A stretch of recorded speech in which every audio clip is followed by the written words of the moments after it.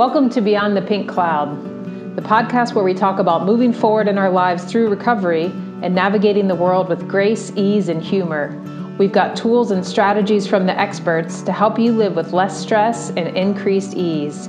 Let's get into today's episode.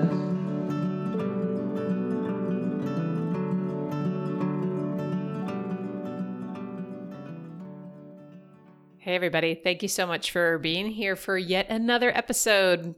This is your host, Dr. Alice Kirby, and I really appreciate all of you who listen to Beyond the Pink Cloud. It's so much fun to do this podcast. While I wish I could do it full time and bring you more episodes, it is but one of the many projects that I do. So I'm really trying to stick to a goal of an episode every 2 weeks for now. For a while, we were doing once a week, and I'm finding that difficult to keep up with. So for now, for the immediate future, and I think through the summer, we'll try to have one for you every other week so that there's some consistency to the episodes coming out on Friday mornings. This is such an awesome episode. I learned so much in talking with Sarah Ramsey, and you'll hear all about her. Sarah has her own podcast that I was on, which is how we met, called the Toxic Person Proof podcast. She's written a book, and I really learned a lot from her in this interview about, what are toxic people? How can we alter the way that we think about our relationships with them? Because I was kind of operating under, I think, a bit of a misconception that a lot of times, we could change our boundaries and maybe stand up for ourselves, and that would help with the relationship.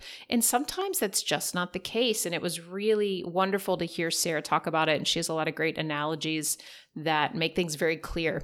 So I think you'll love this episode, and it's fun and it's light, even though we're talking about a pretty serious topic. Sarah is by nature a cheerful person, as I think I am. So luckily there is some levity to the topic, and we do have a few laughs. For all of my San Diego friends and sober women and women in general, if you're wanting to gather in person and to have some connection, please come and check out the event that is happening on July 10th. It's going to be here in San Diego.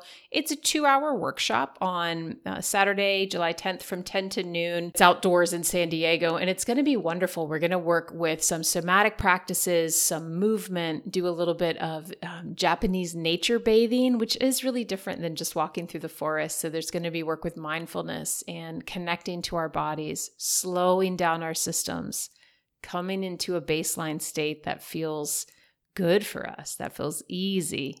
And then we'll also do a gratitude practice, bringing gratitude to ourselves in our human incarnation, and as well as to the planet. So I'm really excited about this workshop. It's one of the beta testing workshops I'm doing for the for the Sober Girls Hiking and Adventure Club. So this workshop is priced at only $25, which is a really good price. So come on out. Enjoy, take advantage of the beta testing. There's going to be some different workshops, not another one like this, but there'll be some variations over the next few months. And if you still aren't a member of the Sober Girls Hiking and Adventure Club, please come and join. While we're beta testing live stuff in Southern California right now, the community is across North America. Hopefully it'll be worldwide. Anyone's welcome to come in and join the Facebook group, and we talk about hiking, and we also talk about the nervous system and ways to use nature as a resource for healing, as well as other ways we can continue to work on our own internal healing. And of course, I talk about how to do that somatically and ways we can work with the nervous system. So I will post the links to both of those in the show notes, but definitely the workshop is coming up upon us. It's July 1st, and it'll be July 2nd when this comes out. So yeah, come be in person with us. I'd love to meet all of you and walk you through some of these tools and just share the space. Without further ado, have a safe and happy sober, if you're a sober person, 4th of July. Lay low, take good care of yourselves. And as always, thank you so much for listening. Please like and subscribe. You could leave a positive review if that tickles your fancy. I would certainly love to read it, and maybe tell a friend about the show. That really does help us to grow and to continue having all of these amazing guest experts come on and share their wisdom with us. So hopefully I'll see you at the workshop if you are here in Southern California, or I'll see you in the Sober Girls Hiking and Adventure Club online. And have a wonderful, wonderful day. And please enjoy this episode with Sarah. She is awesome. Hi, and thank you so much for joining me for another episode of Beyond the Pink Cloud. This is your host, Dr. Alice Kirby. With me today, I'm delighted to have Miss Sarah K. Ramsey as my guest. And Sarah is a toxin relationship specialist and the world's leading expert on how to become toxic person proof. She is the best-selling author of the book, Becoming Toxic Person Proof, and she is host of a globally acclaimed podcast. She works with women who have experienced toxic relationships and who remain stuck in a cycle of pain and confusion to transform their minds and lives by taking back their power and recreating a life that they're excited about living, bringing renewed energy, clarity, and excellence into establishing careers and relationships they love. And her work has been featured in the Emotional Abuse Recovery and Resilience Summit, Healing Narcissistic Trauma Conference, Thrive Global, the Elephant Journal, and the Courageous Woman Summit. Thank you so much for being here with me, Sarah. I'm so excited to meet again. I had you on my podcast, obviously, which is how we met, and have connected several times since then. So excited to reconnect. Yeah, likewise. It's so fun how things like that happen where you sort of meet people and have them in your networking sphere. And I think you commented on a post last week and I was like, yes, Sarah, I want her to come on the show. I'm so glad she said something to remind me.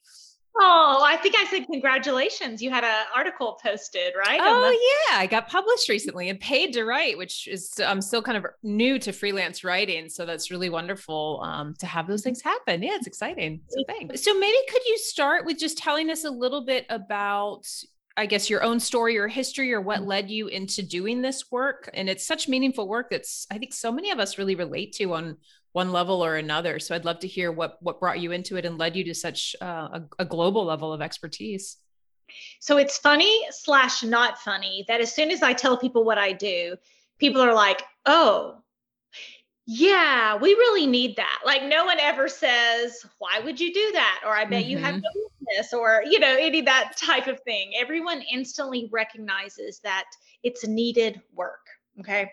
And important work because something that is a little bit different about my work is I don't really teach people how to power over others. I teach you how to be kind without having that kindness used against you.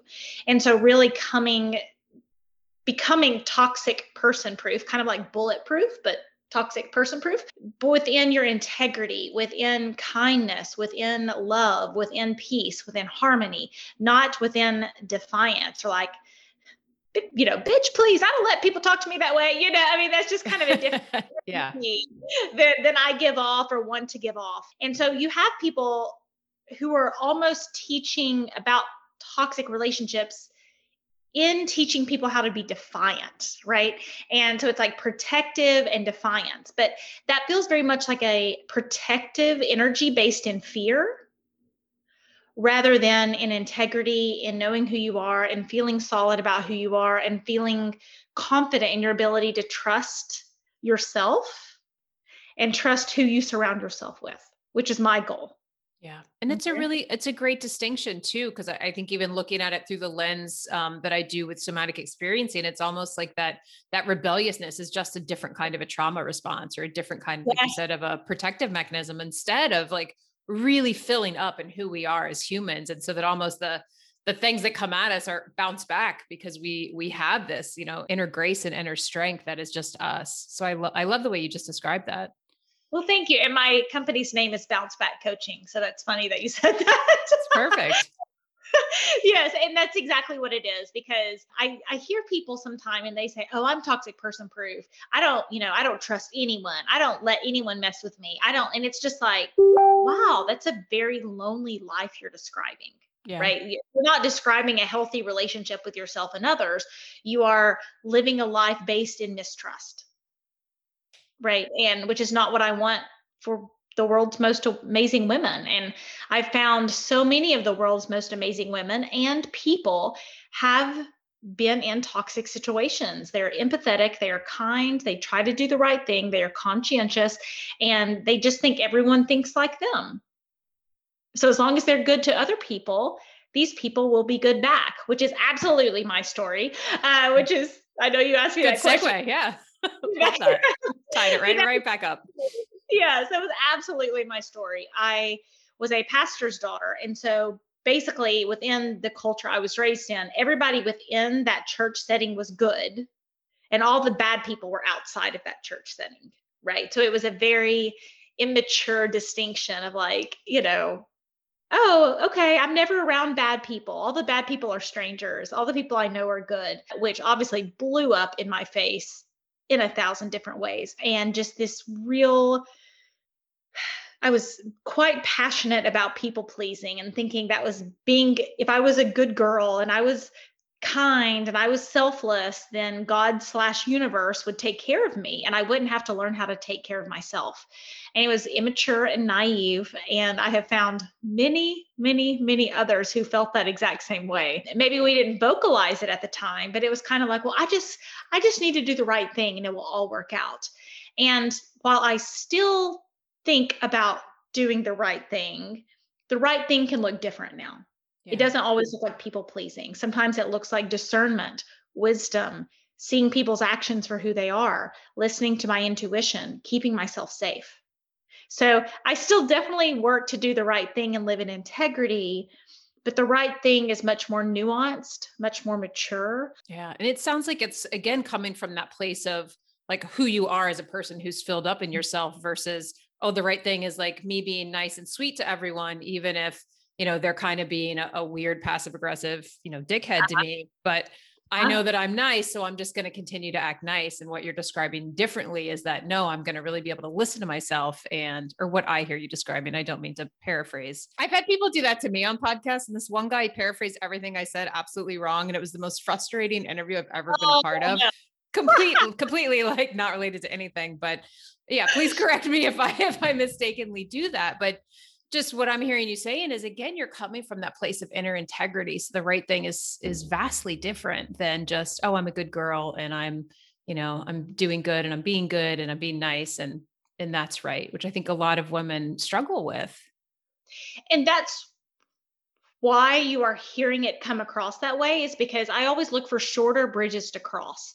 And so I had to learn how to adapt my personality and what I already wanted to lead with, which is being a good girl. I still want to be a good girl, right? So, but I had to reframe what being a good girl meant. Okay. And so, but I still go to sleep at night thinking, oh, I was a good person today, which is important to me, right? Important to you. But now I think, gosh, my job here on earth is not to help everyone else become more selfish, entitled, angry, emotionally vomiting, victimy, responsibility avoidant versions of themselves, which is what I was doing before. Oh, I'm good at putting up with bad behavior. Oh, I'm good at taking care of crazy. Oh, I'm good at dealing with anger. Oh, they didn't mean it. They just had a hard day. Sometimes they talk to me that way because they had a hard day. I can take it. And I used to think that was the role I was put on earth to play, which is a terrible, terrible thing that many people are subconsciously doing. And you'll hear them say it like, oh, well, they don't, they don't really mean it. They just say that. And it's like, okay, when you really think, what I'm telling people through my actions is that my role in this world is to put up with their emotional vomiting or anger or dysfunction or whatever. And that's what my job is to do here on earth. Like that, when you start to kind of reframe it that way, it sounds like, well, no, that shouldn't be my job here on earth. It sounds like maybe it's a really terrible idea, but we just don't think about it in those terms. We think we're being good, being nice, being loving, being a good Christian, being a good whatever in people's different contexts, and being a good daughter, being a good wife, being a good mother, all those things, all those roles we play in those labels. And eventually I had to say, it is not within my integrity to help spread darkness into the world. And when someone is emotionally vomiting or blaming, or they're lying, or their actions aren't lining up with their words, or they have terrible dysfunction that they're destroying other people's lives around them, and I support them in that endeavor, then that's not who I want to be. I don't want to be a supporter of darkness. Yeah. It's a great, I mean, again, a great distinction and really clear the way that you reframe that. Thank Yeah. you. I've had to do a lot of mental gymnastics to retrain myself because I was so in that path of people pleasing and, oh, I have to do this. It's the right thing. God will be mad at me. I mean, just Yeah. All these trips we put on ourselves. And I yeah. wonder too, if part of that, when you were talking, I feel like there's this other part of it that's like almost a badge of honor of like, well, I'm so strong. I can deal with all this. Like I can put up with it. And it's like, well, yeah, but I mean, do you want to? Is that really how you want to live, by taking all of your energy and to like building up these walls? And, for some people, maybe it's much harder to get out of relationships. So yeah, I think It's always a balance of grace and yeah, push. It yeah. is, and it is timing, and no one can make that decision for you. And trying to really get people to see what's actually going on in their heads rather than there's a fabulous distinction that you just had. I actually have an article that says if you're strong enough to take it, you're brave enough to change it. Yeah, I love that. That's Right? great. We'll have to link that article too. Yeah, because it's exactly what you just said. What you were picking up, there was that Yeah. bad corner of like, oh, well, they need me. Well, they need me to take their anger. They need me to hide what's really happening. They need me to cover up their Jekyll and Hyde story. They need me to manage their image. I, I can't call myself a good person and that be what I'm promoting, or a good faith-based person, a good daughter, a good whatever it is, whatever label you have in your head. If it's not a good person, maybe it's a good sister, right? Whatever that is, we really have to talk ourselves out of that line of thinking. And I'm curious too, like what if, I have quite a few questions, and maybe I'll do a two-parter. Wondered if you could even just put a loose definition, or maybe a very tight definition around what is a toxic person. And then my second half of the question is, what if our relationship isn't with, a partnership or something where we can leave? What if it's more like a family dynamic, or even a boss or a coworker, or these dynamics where, we can always walk away from family, but a lot of times we're just a little bit more stuck with them. Not saying we have to take the toxic behavior, but they're people we will most likely interact with throughout the course of our lives. I'm curious about defining boundaries and kind of, toxic person proofing yourself against those relationships as well. Yeah, I love that. And I'll answer it in that order. So, Great. the distinctions I have within toxic relationships, we all talk about that phrase where you can't see what is it? You can't see the forest for the trees. Mm-hmm. Okay, say you have a toxic person encounter at work. You know what? And you go to your coworker. This one day, this one coworker did this one thing. That's a tree. And when you take a step back, or you kind of take a 30,000-foot view, you notice, wow, that coworker always dumps their work on me. That coworker always uses me as an excuse for why they didn't finish their work. That coworker is always blaming me. That coworker is always managing their image and not doing the right thing. And you start to see tree, tree, tree, tree, tree, tree, tree, and you start to see this forest. Okay. Because in any toxic person encounter, it is a pattern. Mm. You have had bad days. I have had bad days. You're married, right? No, my partner and I were like domestic partners. Right. Your So pretty partner has, much. but sure, yeah, doesn't matter. Your partner's had a bad day. Your mother has had a bad day. My father has had a bad day. My sister's had a bad day. My husband has had a bad day. We all have bad days. Okay. That's a tree. There are some people who have a forest of bad behavior. Mm. And I joke in my book, I say there's a difference between a dog who bites you once and a dog who bites you daily. Okay.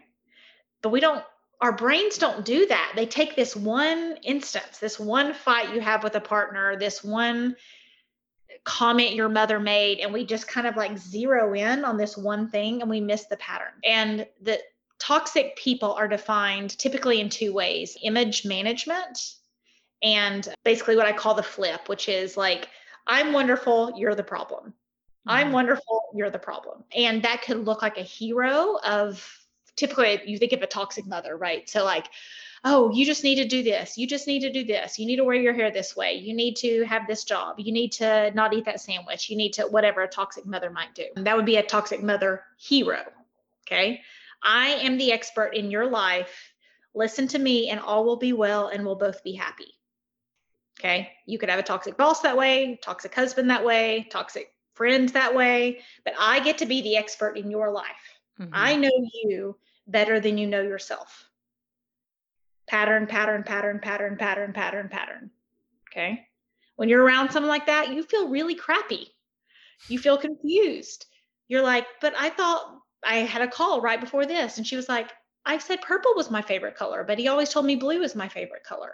And it's these little things, these little patterns. If you just had a list of red flags and it was like, oh, thinks you're, gets the wrong favorite color, that would be a ridiculous list on a red flag list, right? We couldn't possibly decide if that was a toxic relationship based on that one tree. Okay. But it's a pattern of, I know you better than you know yourself. It's a pattern of you not learning to trust yourself, trusting them instead of yourself, a pattern of confusion, a pattern of, I, I think I like purple. Maybe I do like blue. I don't know. Like you're the expert in my life, not me. And you see that really unhealthy dynamic. It can also look very victim-y, Hmm. right? Poor me. If you don't save me, who will? If you don't take care of me, who will? If you don't put up with me, who will? So they can flip back and forth, right? I'm wonderful. You're amazing. You can never live without me. Oh, poor me. You better save me. That's very confusing when someone's pulling this flip back and forth of you're terrible. I need you. You're terrible. I need you. Sounds exhausting. Just listening to you describe it. I'm like, oh, that doesn't sound good. I can Yeah, feel my heart racing a little bit. I'm like, oh, I want to get away from this. I yeah. don't like it. It is. And some people are going, oh my gosh, that sounds exactly like. Yeah, XYZ. And I can see it in like different patterns in kind of my extended family and past relationships. I mean, I think we all can relate Sure. to that on some level of like, Mhm. oh, I have had a coworker who was like that, or a family member who was like that. And I engaged in this dynamic because maybe, I was confused and didn't really know what was happening. Mhm, mhm. And a very distinct soundbite is someone who makes you do all the work of the relationship. You described it as exhausting, but yeah, if you're having to do all the emotional, physical, financial, what mental work of the relationship, then and the more consistent the pattern of you having to do all the work, the more toxic the relationship. So how do we start putting boundaries up, kind of back to the second half of that question, with these coworkers or family members? And I'm making a distinction between that and then more of like the romantic relationship, because I do feel like that's a separate kind of dynamic. Mm-hmm. Mm-hmm. Yeah. So a couple of things. A personality disorder, if you're talking about the extreme version of toxic, which experts say 1 out of every 10 people have a personality disorder. 1 out of every 10. That means we all deal with this, Yeah. right? It can't be what I grew up thinking. Oh, stranger danger. Everyone I know is safe, right? That was, we need to do a better job of teaching our kids to be afraid of sociopaths rather than strangers. But we don't. It's stranger danger. The sociopath next door, not a problem. They seem fine. They're so charming. It's great. Sociopath next door. But when you really think about that distinction, we just assume there's not that many or assume that it's not that big of a deal. Sandra L. Brown, who runs the Relationship Institute for Relational Harm, that's it, says it's 1 in 5. Hmm. Okay. So it's somewhere between 1 in 10 and 1 in 5, according to experts. That's high, It's very high. right? That's high. So, but obviously within that, there's a spectrum of, you know, I'm going to actually come and kill you versus I'm going to destroy you and you're not going to know what happened versus I'm just going to make you feel bad about yourself versus I'm pretty darn selfish. Yeah. So that is an important distinction because to say, how do I set boundaries with certain people? It's important to know where you are on that spectrum because sometimes setting boundaries can put you in a dangerous situation. It's a great point. It's better to fly under the radar. You could have a toxic boss who says, if you stand up to me and point out what I'm doing, I will destroy the rest of your career. And at that point, do you just That walk away? I mean, Well, so within the conversation about boundaries, I think about the three little pigs. Okay. And so within the three little pigs, we kind of blame those two little pigs, right? It's like you built a house out of sticks. You built a house out of straw, you little pigs with your flimsy boundaries. And then we herald the pig who built the brick house. Okay. So he had brick boundaries versus straw or stick boundaries. Okay. So obviously, the house was great because it protected the pig. It did not change the big bad wolf. And that's a big piece that I'm talking about in boundaries. And the more people study boundary, people who really, really study boundaries, as soon as I say it, they go, "Oh, damn!" Like, and it's really like because I think sometimes we think, well, boundaries is the answer, mhm. and I say, well, what problem are you trying to solve? Are you trying to protect yourself? Let's develop a strategy for that. Are you trying to use standing up for yourself to get them to change their behavior? That can be a very dangerous game, Yeah, and a very ineffective, and very ineffective. Mhm. Yeah. which leads back to exhaustion and frustration. Yes. Yes, Yeah. it is. I mean, it's a you know me, like everything I do, it's like light and funny, and my book is funny, and all this. I try to be fun, but what I'm saying is terrible things. Yeah. I just have a bubbly personality. So I think it's like a spoonful of sugar helps the medicine go down. But what I'm saying is, hey, you changing, you being so strong, so good at boundaries, such a good communicator, so sexy, such a good daughter, so loyal, so that their brain structure and personality changes. Good luck, Chuck. It's not going Yeah. to happen. It's not going to happen. That is who they are. And Alice, it really goes back to something as simple as taking turns. Okay. So when we were 3 and 4 and 5, we were in social situations where people told us to take turns. Okay. There are 45-year-olds who don't know how to take turns. They think it's always their turn. Their needs, their wants, their desires, their cravings, their sleep, their whatever they want to do with their money is always more important than anyone else. They don't know how to take turns. And we think, oh my gosh, maybe I can find the right therapist that will force them to learn how to take turns.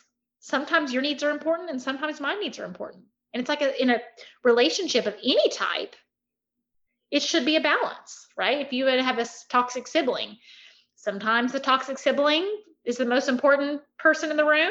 Sometimes you are. Take turns, seesaw, coworker. Sometimes your idea is most important. Sometimes their idea is most important. Sometimes you may need an easy day at work. Sometimes they may need an easy day at work. It's taking turns. Toxic people don't know how to do that. They Mm. always think they're the most important person in the room. And then we think, oh, well, maybe if I stand up for myself and say things harder, their brain structure will change and they won't want to be so selfish. And it's when you kind of say it, it is disheartening, but it does kind of like, oh, like, yeah, I can see why that's not working. So boundaries are wonderful and important, but we want to get the goal and purpose of the boundaries correct, which is protecting pigs, not changing wolves. Makes a lot of sense. And I like that you've said a few times, like, if I change my behaviors, is that going to change their brain structure? I think that's a really fundamentally important way to look at it Mhm. because Mhm. no, we're not.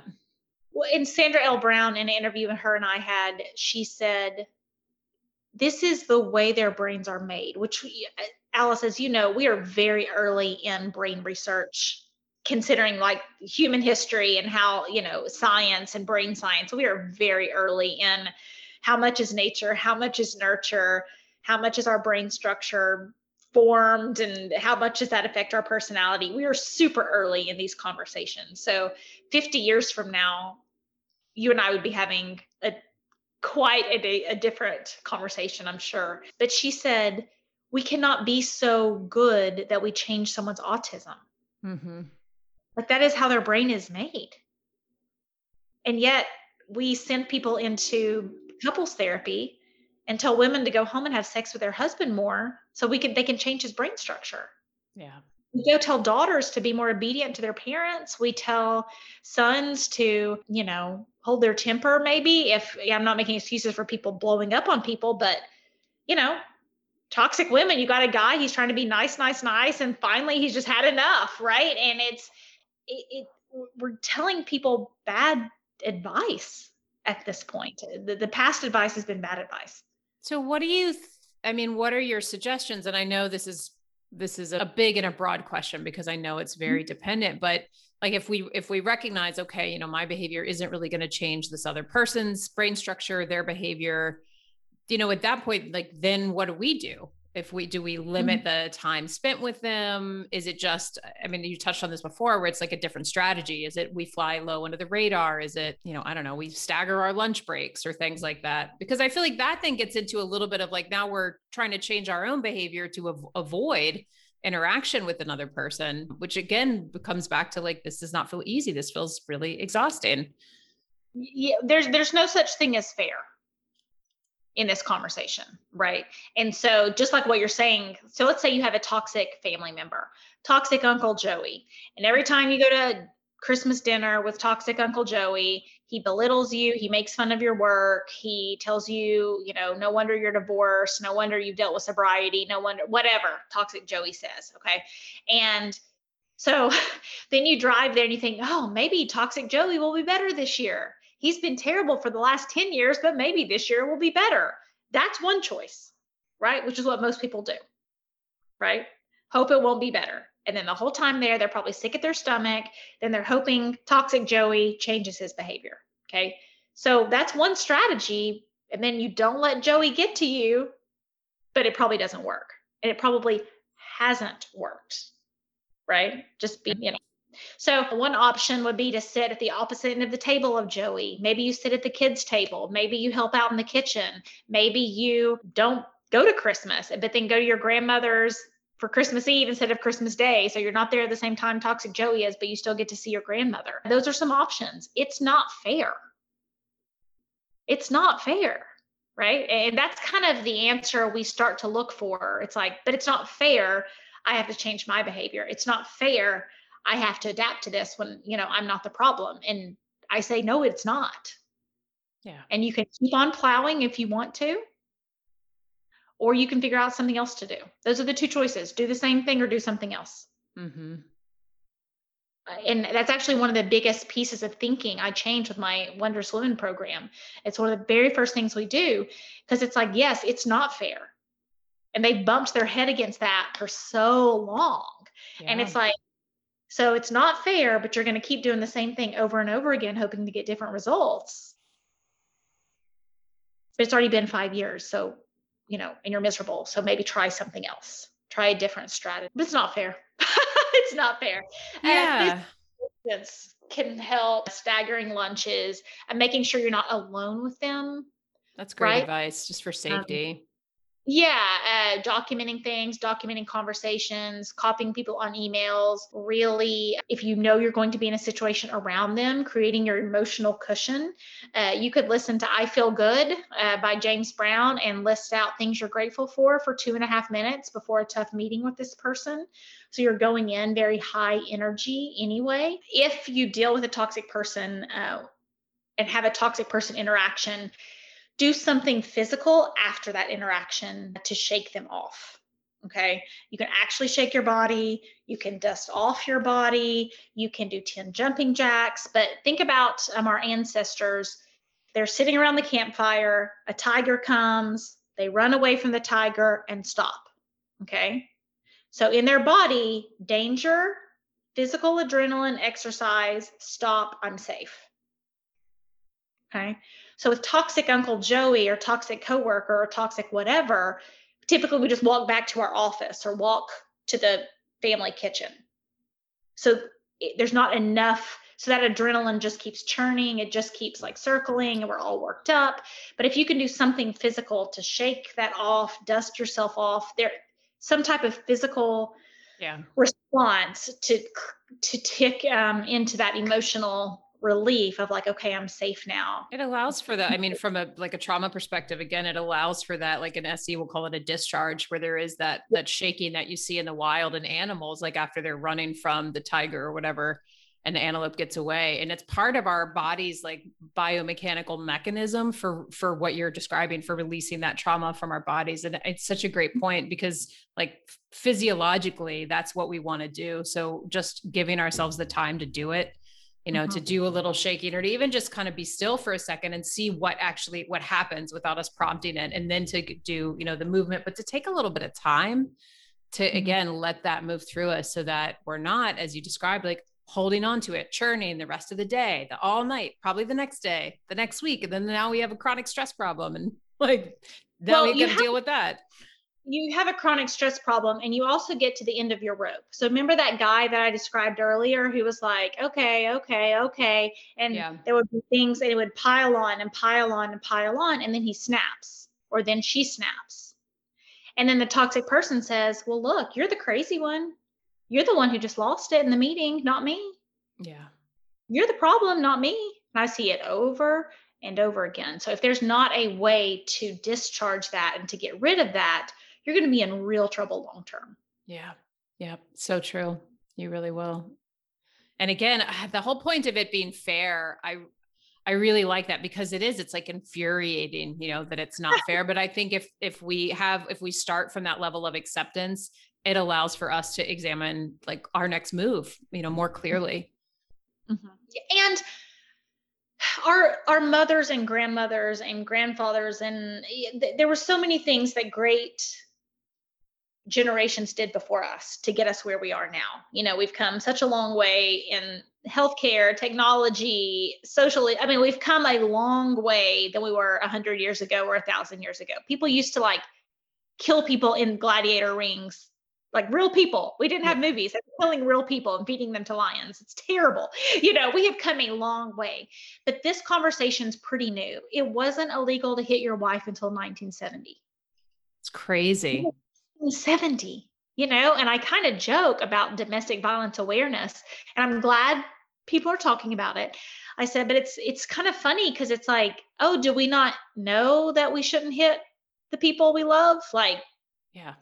do we need an awareness campaign to to talk about that? But it's really talking about it in stage 4 cancer.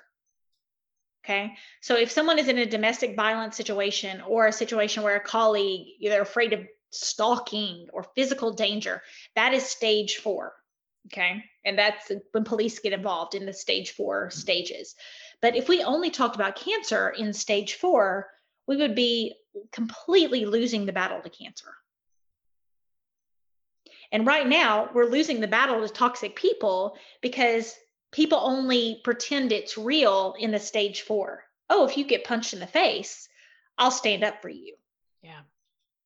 But if someone cuts you down to size and it's death by 1,000 cuts, I might say you're too sensitive. I don't want to get involved. Yeah. I feel like that's almost where it's almost more insidious in a way. I think that kind of verbal abuse, or that cutting down, or that undermining of your qualities and your confidence over years and years. Yeah, it is more insidious. And not to say that physical violence is better, because of course it isn't. But I think ways, and I, you touched on this with the forest and the trees, but like, if we're curious, like, is this, I was in a relationship with a very sort of verbally abusive man years ago. And I really understand how it's difficult to identify that you're in the relationship when you're in it, especially back then. I didn't have kind of the wherewithal and the tools that I have now. But is there anything else that like we should look for, that someone should look for when stuff is more subtle, or when it's in the early stages, or we're not quite sure? Mhm. Yeah. So being not quite sure is your answer. It's great. When I met my husband now, and people would say, I did an interview recently, and they were talking about marriage being hard, and I was like, I mean, I guess it doesn't feel that hard. Like, we're just kind of nice to each other. We've been together 5 years. We're just kind of nice to each Yeah.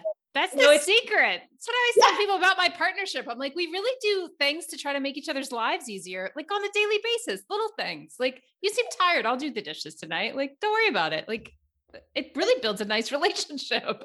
And it's so easy, right? It Yeah. really is easy. And, I said, he's consistently kind to me. He's nice all the time. I never drive home wondering what mood he's going to be in. I never change my behavior to accommodate his bad mood, right? So when I'm starting like, ooh, I better not do this. I better not go here. I'm going to get in trouble. I'm going to this. That confusion and uncertainty is the answer. Yep. That's Because in a great. healthy relationship, you're pretty certain. You don't know how when I first got with my husband, I wouldn't say, "Oh, I know where we're going to be in 10 years." I didn't know we were going to get married because that would have been a little insane, day 5, it's like, "Oh, no, we're going to get married." Of course not. But I was certain in who I was, and I was certain that he was getting the real me. I wasn't constantly trying to change my behavior to like pick up his unconscious signals of who I was supposed to be in that moment, or how I was supposed to behave, or what I was supposed to be doing, or what eggshells I was supposed to be walking on, or what conversations I needed to avoid, or what buttons I needed to avoid pushing. It's all that uncertainty, like, oh, should I, Mm. should I? And that is the red flag. And that's the one red flag people don't want. Hmm. Where's my list? Check, check, check. And I said, okay, if we lined up a group of 13-year-old girls and said, do you want someone who is jealous? Do you want someone who hides their phone? Do you want someone who makes you feel small? Do you want someone who calls you names? Do you want someone who's angry all the time? They would say no. But you ask 33-year-old girls, they're in those relationships with people doing this exact same thing. And they're like, do you think he's toxic? Hmm. 13-year-old girls would know the answer. You just don't like the answer. Yeah. And when we don't like the answer, we find our brains, everyone does it. And I bring back the example to Bill Cosby, right? We all thought Bill Cosby was like so amazing and so funny and so wonderful. And then we start to hear stories that he was like raping women. And you're like, whoa, is that is that real? I know Bill Cosby. That's not real. That woman probably made that up. It's probably most of our first Hmm. inclination. That was before Me Too. That was before Epstein. That was before a lot of people had come out in this. He was kind of one of the early people, and he was just so funny and nice. And, he wouldn't do that. So our brain started to make excuses to say, no, this version of him that he wanted me to see is the true version of him. And this secret side of him can't be true. Okay. And I always bring up that example because we all got fooled. The whole world got fooled. And if we really want to get serious about this conversation, we have to recognize each and every one of us where we were fooled in our lives. And then we start to have a lot of kindness to people trying to get out of bad romances or Yeah. bad business deals or bad family arrangements. Because it's like, yeah, I got fooled. You did too. Yeah, this is what our brains do to us. Here's how to get out. Versus, gosh, why would you put up with that?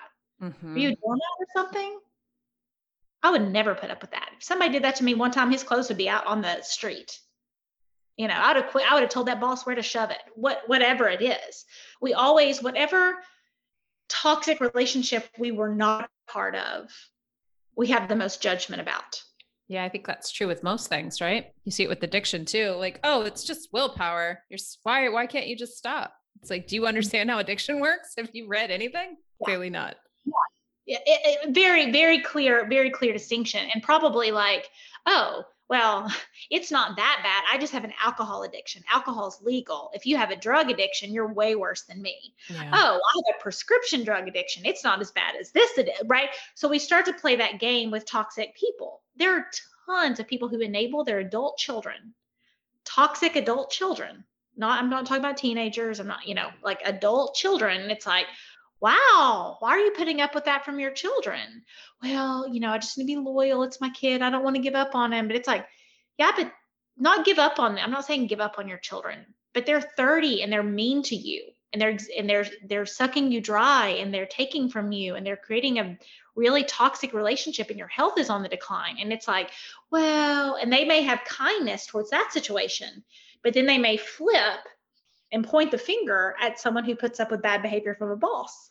Yeah. Or they may flip and talk about the neighbor who put up with that from their husband. And it's like, well, it's, we make these emotional excuses. All of us miss the blind spots in our own lives and then start to point the fingers at other people's toxic situations. And gosh, if we could just change that in our culture and say, you put up with bad behavior here, I put up with bad behavior here. Let's not do that anymore. Yes. I mean, So much easier. so much easier. So much easier. But, it's easier. The worst thing in the world when people tell me, I hate this. People tell me this, and I just want to like throw something across the room. It's like, I'm really good at giving advice, but I don't take my own advice. Like that is my absolute biggest pet peeve. And it's like, oh, great. So you like to lie to people? Sorry, that really seems funny when you look at it that way. It is. It's just like, it's my biggest pet peeve. And it's like, and Alice, I'm glad because this is, we've had several interactions now. And I hope I'm coming across as someone like in their integrity. And this is just who I am. And so this is what I do. And I darn sure try, right? I'm not perfect, but I darn sure try because if I'm, I talked to people and I said, okay, can you imagine my platform on this and my book on this, and my podcast? And then you come into my house and you walk in and you see my husband screaming at me and berating me, or a friend screaming at me and berating me. Is that going to change your impression of me at all? And they were like, yeah. I said, it should. Yeah. It should, but again, it's easier to point fingers to other people than do that change in our own lives, but it's coming from a place of integrity.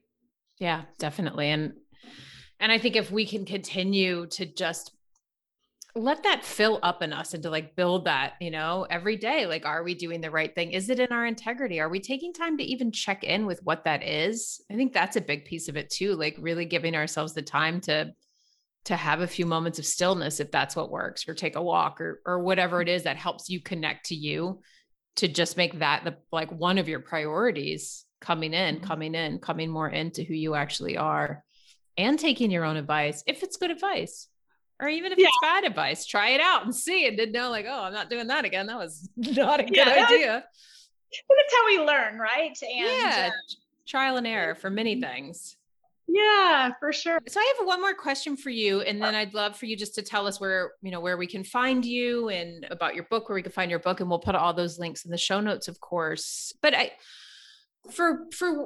I'm going to use the term women just because I work with women, whatever, we're both women, really people though. Like if they're finding themselves on the other side of a toxic relationship, and they're looking back and realizing like, God, how and why did I let myself put up with that for so long? And I think there can come with it, some guilt and shame. I see this in the addiction world too, of like, why did I continue that behavior for so long? Any pieces of advice for people that are in that part of the process, just ways to continue to be kind to themselves and to really move forward?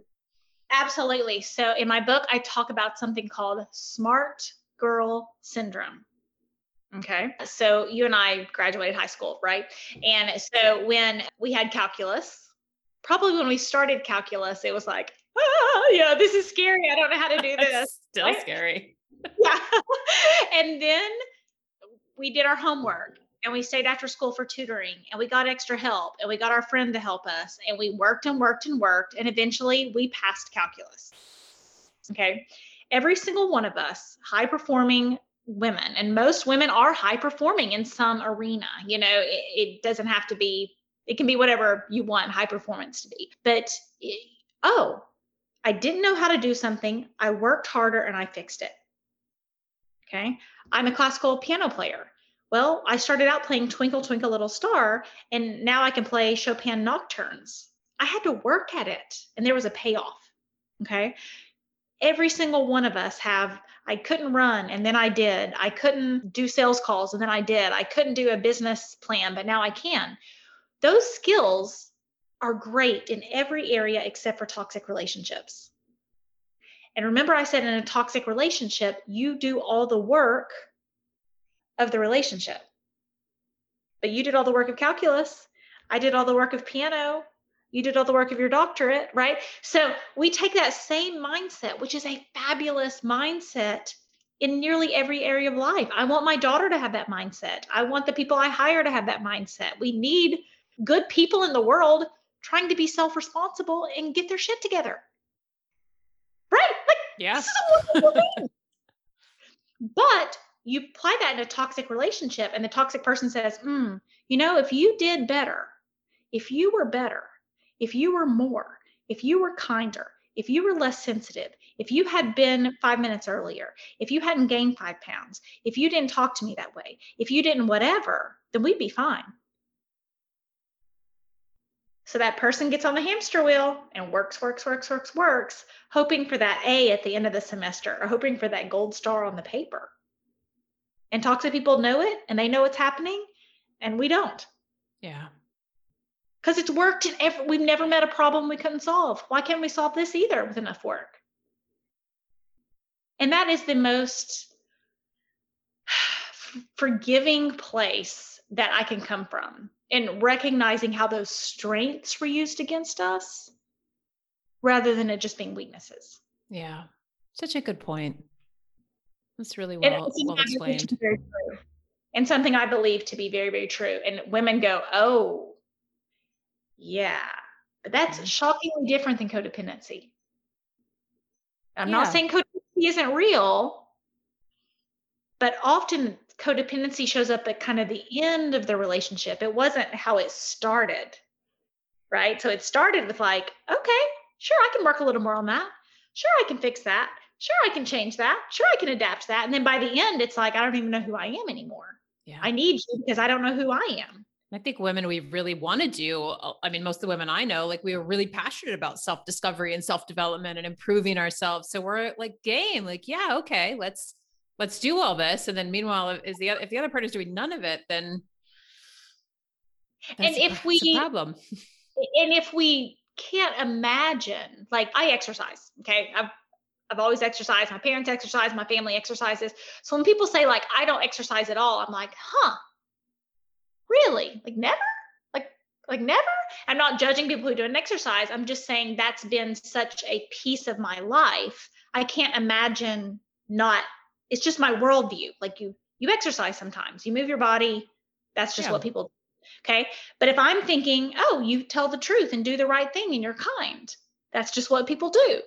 I can't imagine that the person I am in love with or I'm working with or my family member isn't trying to do the same thing. That's like speaking a different language. It's like, why would you do that? Hmm. Yeah. Why wouldn't you be nice? Why wouldn't you be kind? Why wouldn't you do the right thing? And you just miss it. Yeah. Yeah. And I think really understanding, I've been having this conversation with a family member recently of just understanding like this other person doesn't have the capacity to see things the way that you do. They never will. Like it's stop running your head against the wall Mhm. because it's just not going to change. Yeah. It's part of that. It's not fair. So then what, then what for you?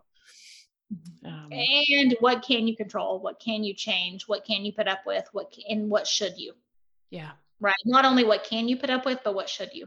It's a really good distinction again. Thank you so much, Sarah. I really love the depth that you bring to this topic, and it's just very real. And again, it's conversations that we all should be having, like before the stage 4 of the cancer. Like again, another great analogy.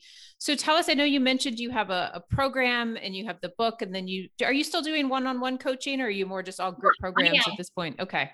Well, it's a piece of that program. So everyone goes through the umbrella of the program, but people work with me privately or through group coaching or something in the middle within that structure. So just depending on what they need and where they are. As I do run the Wondrous Woman program, which helps people reconnect with what's right with them, become toxic person proof, and design lives they are excited about living. And I really am kind of the life after girl, right? There's so many people in this should I stay or should I go conversation. And then they leave and it's like, Mm-hmm. now what? Mm-hmm. And it's like, how do you take those strengths and apply them to life again? So that's what I'm really passionate about. And I have the podcast, Toxic Person Proof, and the book, Becoming Toxic Person Proof. So if you Google Toxic Person Proof, I'm definitely what's going to come up. And definitely the book, the subtitle is Clear the Confusion and Learn to Trust Yourself, because that's really what I want is for the women I work with to become their own best problem solvers, to be very clear in like, this is what's right for me. This is what's wrong for me. This is what my next steps are, which seems funny because I think people assume I'm just like talk about relationships all the time, but or narcissism or personality disorders, but people have usually done a lot of that work by the time they come to me. And then it's like, okay, so is your new hobby studying personality disorders for the rest of your life? Or, Mhm. would you like to start a new career or fall in love again or, go after a dream? And it's like, oh no, I'd like to go after a dream. It's like, let's do that then. Because we can get really stuck. And sometimes if a toxic relationship is all about the other person, we can unconsciously develop healing strategies that are still all about the other person. Yeah. What do you think happened to them in their childhood? Why do you think they're like that? What Mhm. do what do you think they're thinking right now? Yeah. And you can see it again. It's kind of one of those things. It's like, oh yeah, that is happening, isn't it? And really giving you your life back and that trust in yourself and that confidence back. Yeah, I love it. And I feel like our work is so parallel in that regard too, just because a lot of the women I work with addiction, I'm like, we don't have to talk about recovery all the time. Like, what do you want for Right, your life? What's next? right. Where is that passion? What are your goals? And yeah, I love that bit that you just said too, where are we thinking about the thing? Are we thinking about the person? Or are we really exploring, what's going to fill us up and where we can go? So it's such great work you're doing, Sarah. Thank you. Thank you so much for having me on. Yeah, it's a pleasure to see you again. And oh, so all of Sarah's links will be in the show notes for everyone. Please check out her podcast. It's wonderful. And I'm sure her book is just as wonderful too. And thank you again. Thanks. Bye.